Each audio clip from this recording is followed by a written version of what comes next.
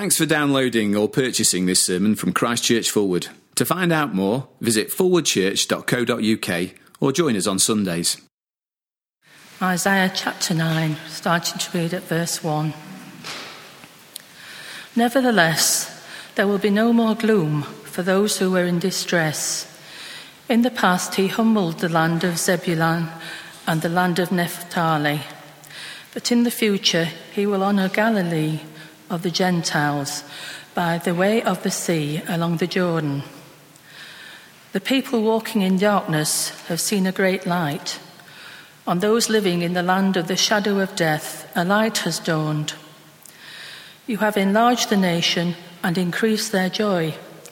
They rejoice before you as people rejoice at the harvest, as men rejoice when dividing the plunder.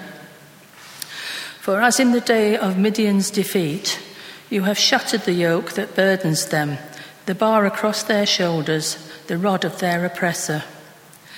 Every warrior's boot used in battle and every garment rolled in blood will be destined for burning, will be fuel for the fire. For unto us a child is born, to us a son is given, and the government will be on his shoulders, and he will be called Wonderful Counselor, Mighty God, Everlasting Father, Prince of Peace. Of the increase of his government and peace there will be no end. He will reign on David's throne and over his kingdom, establishing it and upholding it with justice and righteousness from that time on forever. The zeal of the Lord Almighty will accomplish this. The second reading can be found on page 968. It's taken from Matthew chapter 4, beginning to read at verse 12. Matthew chapter 4, beginning at verse 12. When Jesus heard that John had been put in prison, he returned to Galilee. Leaving Nazareth, he went and lived in Capernaum, which was by the lake in the area of Zebulun and Naphtali, to fulfill what was said through the prophet Isaiah. Land of Zebulun and land of Naphtali, the way to the sea along the Jordan, Galilee of the Gentiles. The people living in darkness have seen a great light. On those living in the land of the shadow of death, a light has dawned. From that time on, Jesus began to preach, "Repent, for the kingdom of heaven is near." This is the word of the Lord. Well, as we stand, let's pray together. We thank you, Lord and God, for these things we've been singing of: sins forgiven, a conscience cleansed, death defeated, and the great confidence of the future hope of life without end. And we thank you all that comes through the wonderful Counselor, the mighty God, the one who is the everlasting Father and Prince of Peace. And we pray you'd help us to be amazed at him afresh this morning. In Jesus' name, amen. Please do sit down. Well, let me encourage you, if you will, to turn back in your Bibles to Isaiah chapter 9, page 693, as we continue to look through Isaiah on these Sunday mornings. Isaiah chapter 9, page 693, and something else I think you'll find helpful will be to dig out this handout that was tucked inside your service order, just so you can see where we're going for the next 25 minutes. The dramatic pictures this week of Hurricane Sandy ripping through the eastern seaboard of the United States have been terrifying. The raw power of the storm is humbling. When a force of that magnitude hits, there is nothing we can do. And so we saw millions of people helpless as the storm ripped through homes, leaving behind it a trail of destruction and death, and plunging millions into darkness. The sheer terror that was experienced this week would have been felt by the nation of Judah in Isaiah's day. Do you remember where we left them last week? Facing not a hurricane, but a tsunami of sorts. They were already under siege, as we discovered at the beginning of chapter 7. The northern alliance of the Syria-Israel armies had marched upon Jerusalem. But then last week in chapter 8, through the prophet Isaiah, the Lord announced something even worse. He told Judah that an overwhelming power would sweep through the nation. The Assyrians, the world superpower of the day, would come upon them in all their military might, like floodwaters we saw in chapter 8, verse 7. It would have been terrifying to have received this news, as frightening as it was to know that the franking storm called Sandy was on its way. And for the people of Judah, all this was happening because they were under the judgment of God. They had rejected God's word. They'd ignored what the Lord said through Isaiah the prophet.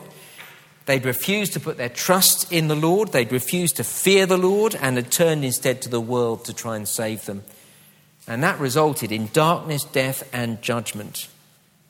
Judah faced a bleak situation. In the judgment of God, they faced a fate worse than death. But with the Lord, no matter how grim it seems, even facing death and judgment, it is never the end of the story. And that's what we see in Isaiah chapter 9. Look, you know there's hope in this chapter just by reading the first word. Chapter 9, verse 1, nevertheless.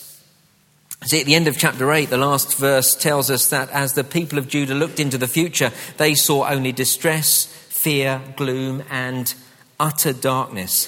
Nevertheless, says Isaiah chapter 9, verse 1, there will be no more gloom for those who were in distress.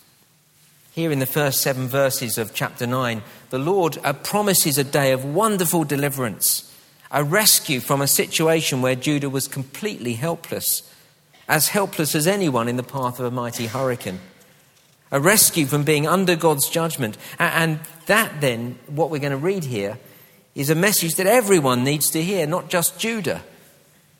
For the Bible tells us everyone has rejected God, and left to ourselves, all of us face death and judgment and utter darkness for eternity. One word of explanation before we really leap into these verses. In verses 2 to 7, Isaiah speaks using what we might call the prophetic past tense. Isaiah speaks of things that will happen in the future as if they've already happened. I see it there in verse 2. The people walking in darkness have seen a great light. But as Isaiah writes, no one has seen this great light yet. And yet Isaiah can write as if the light has already come and already been seen, because when God promises something, it's as good as done. Because when God speaks, it will happen. The prophetic past tense. Isaiah is speaking about future events, but he speaks of them as if they've already happened. Now, remembering that will save us a lot of confusion as we study these verses. And with that word of explanation in our minds, look again at this wonderful verse. Nevertheless, there'll be no more gloom for those who are in distress. In the past, he humbled the land of Zebulun and the land of Naphtali. But in the future, he will honour Galilee of the Gentiles by the way of the sea along the Jordan. Once again, as we've seen over the last few weeks, the importance of understanding names and places in the Bible. Zebulun and Naphtali here were north of the Sea of Galilee and would have been the first areas to have fallen at the hands of the Syria-Israel alliance, and would be the first to fall as the Assyrians came marching down through the land. Zebulun and Naphtali then felt the full force of the world's attack on Judah, and they would have been the first to have been hit by the devastation of God's judgment that was to come.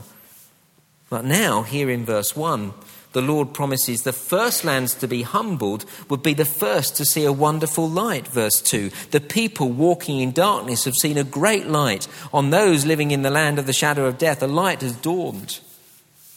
Now that's the first promise in these verses. And if you're with me on the handout, we come to the first point, the promise of light, verse 2. Remember the historical situation that Judah was in.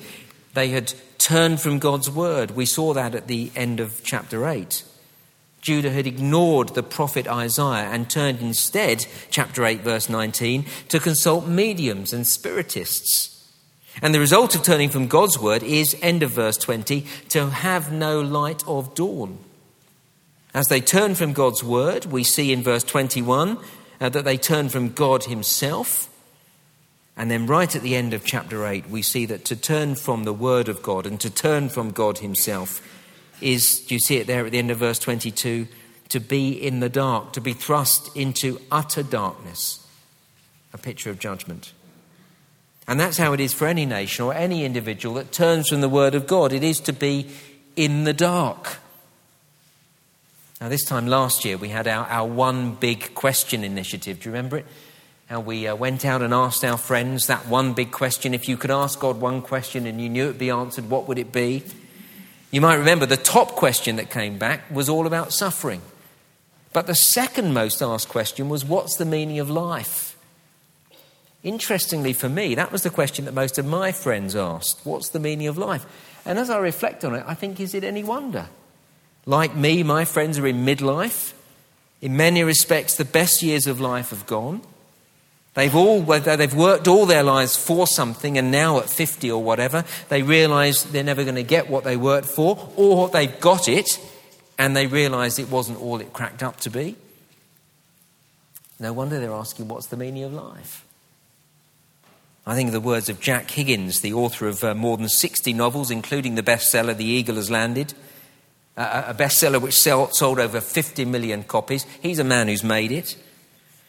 When he was asked on a radio interview what was the one important lesson he learned in life, he replied, I wish someone had told me that when you reach the top, there's nothing there. That's the desperate emptiness of turning from the word of God. We're left directionless, in the dark. That's how Judah was. And that's why God promises, chapter 9, verse 2, a great light for those walking in darkness, a light dawning. But there's more to this promise of light in verse 2. See, going through life in the dark is bad enough, but Judah faced a problem that was much bigger than a lack of direction. Because they had turned from the Lord, because they'd rejected the word of the Lord, they were under the judgment of the Lord. The mighty military machine that was the Assyrians would come bearing down upon them and would bring carnage and destruction and death. So verse 2, they were living in the land of the shadow of death. Death cast its shadow over them. It was that darkness, the darkness of death and the judgment of God, that really hung over them. And although we're not in a war zone as they were, it is that same darkness of death that hangs over us all. We don't need to be in a military conflict to know the shadow of death hanging over us. I just look around at this church family. Just in the last 5 weeks, just in the last few weeks, 5 people have faced the agony of the death of a parent. This weekend, another of our church family is facing the anniversary of the death of a spouse. Others here going through serious medical treatment to fight off life-threatening diseases. Death is all around us. And even when it's not right on our personal doorstep, it's not far away. We read about it in our newspapers and see it on the television news every day. And if we're honest with ourselves, we know it is going to get us one day. We live in the shadow, the dark, gloomy shadow of death. And so how wonderful to hear the promise of light, verse 2. A light in the darkness, a light to give us direction in life, and a light that does that by dealing with death and the judgment of God. That's the great promise here. The promise of light because death is defeated. Secondly, the promise of joy, verses 3 to 5. As you look at verse 3, it is a verse full of joy and rejoicing. You have enlarged the nation and increased their joy. They rejoice before you as people rejoice at the harvest, as men rejoice when dividing the plunder. Verse full of rejoicing. And that joy comes because of the end of conflict and oppression and war. Now, the version of the Bible we have in front of us doesn't really pick this up, but both verse 4 and verse 5 begin with the word for or because. So the rejoicing in verse 3 is because of verses 4 and 5. And in verses 4 and 5 we see that conflict and oppression and war has ended.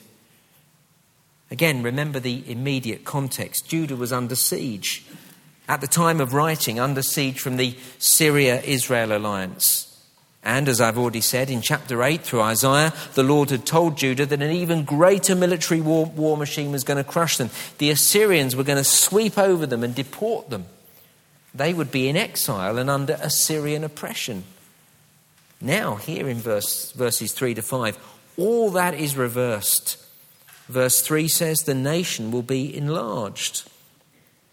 See, when attacked, Judah had seen their nation reduced in size. First, as the Northern Alliance came and took huge swathes of the land, and then the promise of the Assyrian invasion meant that the nation would be gobbled up even further. So to enlarge the nation meant the return of the land from their oppressors. To enlarge the nation meant to be free from oppression. That's the point of verse 4. And in verse 5, we see the promise of the end of war. That is the end of war for all time. Now look, we'll look at verses 4 and 5 in more detail next week. But for now, verse 4 promises the end of oppression. Verse 5 promises the end of war. Add to that, verse 2, a light that chases away the darkness, the shadow of death. And that is why we have great joy in verse 3. Great joy. What a complete turnaround in these verses. A complete reversal of the distress and gloom and utter darkness at the end of chapter 8. That is the promise of no longer being under the judgment of God. The promise of light because death is defeated. Secondly, the promise of joy because enemies are defeated. And all this comes about because over the page on the handout, all this comes about because of, thirdly, the promise of a son in verses 6 and 7. Again, look at the beginning of verse 6 and you'll see the little word for. What has been promised in verses 2 to 5, the promise of light and joy, comes for or because, verse 6, a child is born. Now, what a surprise that is to us. Now, look, I know we read this every Christmas and most of us are very familiar with this verse. But imagine the first time you heard it. Imagine these hearers hearing it. What a surprise. In verses 2 to 5, through the prophet Isaiah, God has just promised the people of Judah the thing they need more than anything. The thing we all need more than anything. Death defeated, war and oppression ended, God's judgment averted. Verses 2 to 5 are all our Christmases come at once. Our deepest need satisfied. No more death and life forevermore. A life of peace and joy forevermore. And then we're told all that will come about. And how will it come about? Verse 6. Through a little baby. Through a child being born. It is a surprise.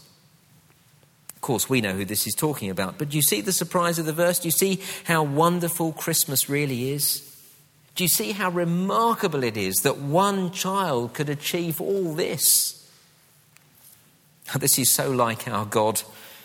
He not only does what no one else in the universe can do, dealing with death and bringing peace, but he does what no one else in the universe can do in a way that no one else in the universe would ever think of doing it. He sends a child, verse 6. For to us a child is born, to us a son is given, and the government will be on his shoulders, and he will be called Wonderful Counselor, Mighty God, Everlasting Father, Prince of Peace. Of the increase of his government and peace there will be no end. He will reign on David's throne and over his kingdom, establishing it and upholding it with justice and righteousness from that time on and forevermore. This, of course, is talking about the Lord Jesus Christ. And we know that because the New Testament tells us that this is talking about the Lord Jesus Christ. Now keep something in Isaiah 9 and just turn with me, if you will, to Matthew chapter 4, page 968, the second of the two readings that we had a little bit earlier from Anne. Page 968.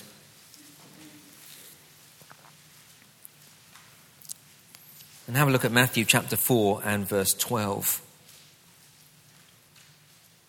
When Jesus heard that John had been put in prison, he returned to Galilee. Leaving Nazareth, he went and lived in Capernaum, which was by the lake in the area of Zebulun and Naphtali. He did this to fulfill what was said through the prophet Isaiah. Land of Zebulun and land of Naphtali, the way of the sea along the Jordan, Galilee of the Gentiles. The people living in darkness have seen a great light. On those living in the land of the shadow of death, a light has dawned. Here is Jesus fulfilling the prophecy of Isaiah chapter 9. Quite deliberately, Jesus began his ministry in Galilee, the land of Zebulun and Naphtali, in order to show that he was the one that Isaiah 9 pointed towards. And when you remember that in chapter 1 of Matthew, we've already been told that he is the child that was born, and that when he was born, they gave him the name Jesus because he would save his people from their sins. And that all this took place to fulfill what the Lord said through the prophet Isaiah, the virgin will be with child and will give him the name Emmanuel, which means God with us. When you see all that, you begin to see how Jesus is the fulfillment of the whole of the book of Isaiah. Remember too how, just as an aside, but we'll come back to it in a moment, how in Matthew chapter 1, it begins telling us that Jesus is the son of David. We'll see how important that is in a moment. But for now, see in Matthew chapter 4, verse 16, that Jesus is the great light who's come to deal with what? Death and judgment. That's the context, isn't it, of Isaiah chapter 9. And so Jesus is the one who not only is the light, but he is the one who brings unparalleled joy, the unparalleled joy of Isaiah chapter 9, verse 3. You won't find joy like the joy you'll find in Jesus anywhere else.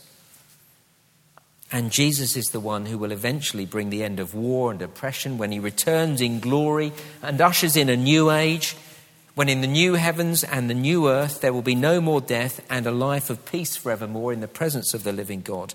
That is Jesus' mission, to take a people, a sinful people, and turn them around, to take them into the glorious new creation in the presence of God where there'll be no more death and judgment. And before we return to Isaiah chapter 9, note how all this will come about. Matthew chapter 4, verse 17, from that time on, Jesus began to preach, repent, for the kingdom of heaven is near. The shadow of death is defeated and peace and joy comes when people hear the good news of Jesus, when that is preached to them and they repent. Jesus then is the answer to the great need that everyone has. Jesus is the answer to the problem of the shadow of death that hangs over us and ruins life. Jesus is the answer to the problem of a world at war. Jesus is the king that we need. And that is the big point of Isaiah chapter 9 as we begin to draw to a close. Isaiah chapter 9, page 693 again. You see, verses 6 and 7, these great verses in Isaiah 9 that we know so well, are all about Jesus' rule. Look at verse 6, the government will be on his shoulders. Look at verse 7, of the increase of his government there will be no end. And verse 7, he will reign on David's throne. That's what we saw in Matthew chapter 1. Jesus is the son of David. And that is significant because back in 2 Samuel chapter 7 and verse 13, King David was promised that his son would have an everlasting kingdom. And that's what these verses promise.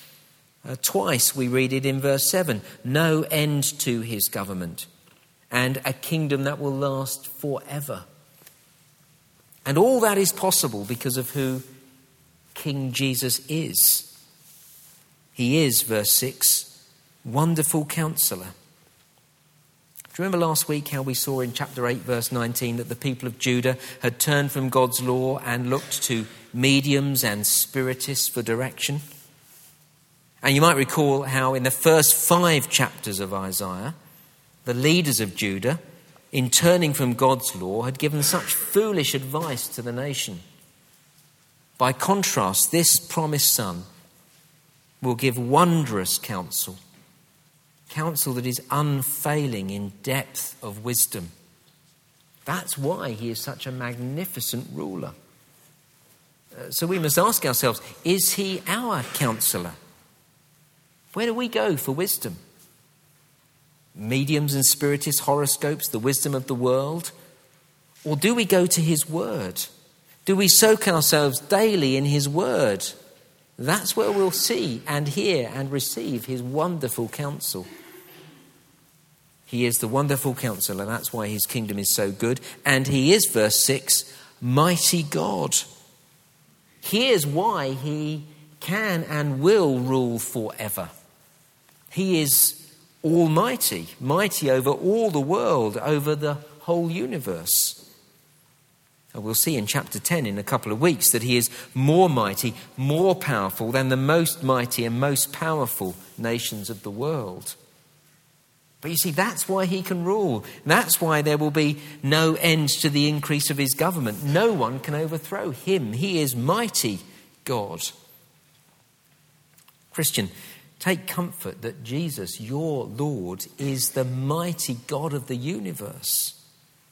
And be sure to turn to him for security. Don't look anywhere else. That's been the big thrust, hasn't it, of Isaiah chapter 6 to 9. Don't look to anyone else. Look to him for your security. He is wonderful counselor, mighty God. And verse 6, he is everlasting Father. Now don't confuse the persons of the Trinity here. This is talking about Jesus, not God the Father. So in what ways is Jesus everlasting Father? Well, I'm told that at the time that Isaiah wrote, apparently many kings claimed to be father to their subjects. And so in that sense, Jesus is our Father. He is the one who provides for us. He is the source of all things, the beginning of new things. So again, Christian, be encouraged. Jesus gives you everything you need. That's why being in his kingdom is so wonderful. You don't need anything with him as king. So again, it begs the question, are we looking to him for everything? Or are we looking to other things to provide what we need? Finally, verse 6, he is the Prince of Peace. Here is the climactic title of these 4 titles. For a nation in the middle of a war zone, what a thing to hear. He is the one who comes and establishes peace. But I want to suggest this peace is so much more than the absence of war. This is the peace that Judah and all people need. Remember, they are under the judgment of God. Because of their sinful rebellion against God, they face the wrath of God. They needed to be at peace with God. And that is how Jesus is the Prince of Peace. Later in Isaiah, we read these very famous words. Isaiah chapter 53 and verse 5, talking of Jesus, the suffering servant. Do you remember these words? He was pierced for our transgressions. He was crushed for our iniquities. The punishment that brought us peace was upon him, and by his wounds we're healed. His death brought us peace with God. How remarkable that this mighty God would die for us, those who've rejected him, and that he would die to bring us peace with himself. Here then is why we need this child as our ruler. For he alone can deal with the greatest problem we have, the problem of being under the wrath of God. Picture again the images of the devastation of Hurricane Sandy this week. And then consider that everyone faces a more powerful force coming upon them in judgment. For everyone has rebelled against God, the almighty creator of the universe. To face his wrath is to face a fate worse than death. And it is to be cast into utter darkness forever. And that is why this is such a relief. Here we see it doesn't need to be like that. For to us a child is born, to us a son is given, and that child, the Prince of Peace, has made it possible to be at peace with God and to come under the rule of Christ in a death-free, joyful relationship with God forever. There'll be some here this morning who've never put themselves under his rule. And so you're not at peace with God. And you don't have this future to look forward to. Well, let me ask you, why not? Why not start with Jesus today? Just look at how much God wants this for you and for the world. Look right at the end of verse 7, over the page. The zeal of the Lord Almighty will accomplish this. See what that is saying? God is passionate to bring about this rescue. He has gone to such great lengths to bring you to himself. Indeed, that's exactly what we'll be remembering as we take bread and wine in just a moment. He has a zealous commitment to bring about this transformation, this hope to a world in darkness. That is what he, our God, is about. What a God. What a King we have in Jesus. Rejoice in him today. Rejoice in the anticipation of what he promises here. And if you know him as your ruler, proclaim him to a world that is lost. A world that has turned from God's word and is directionless and in the dark. A world which is under the shadow of death and the judgment of God. Proclaim Jesus, the wonderful Counselor, the mighty God, the everlasting Father, and the Prince of Peace.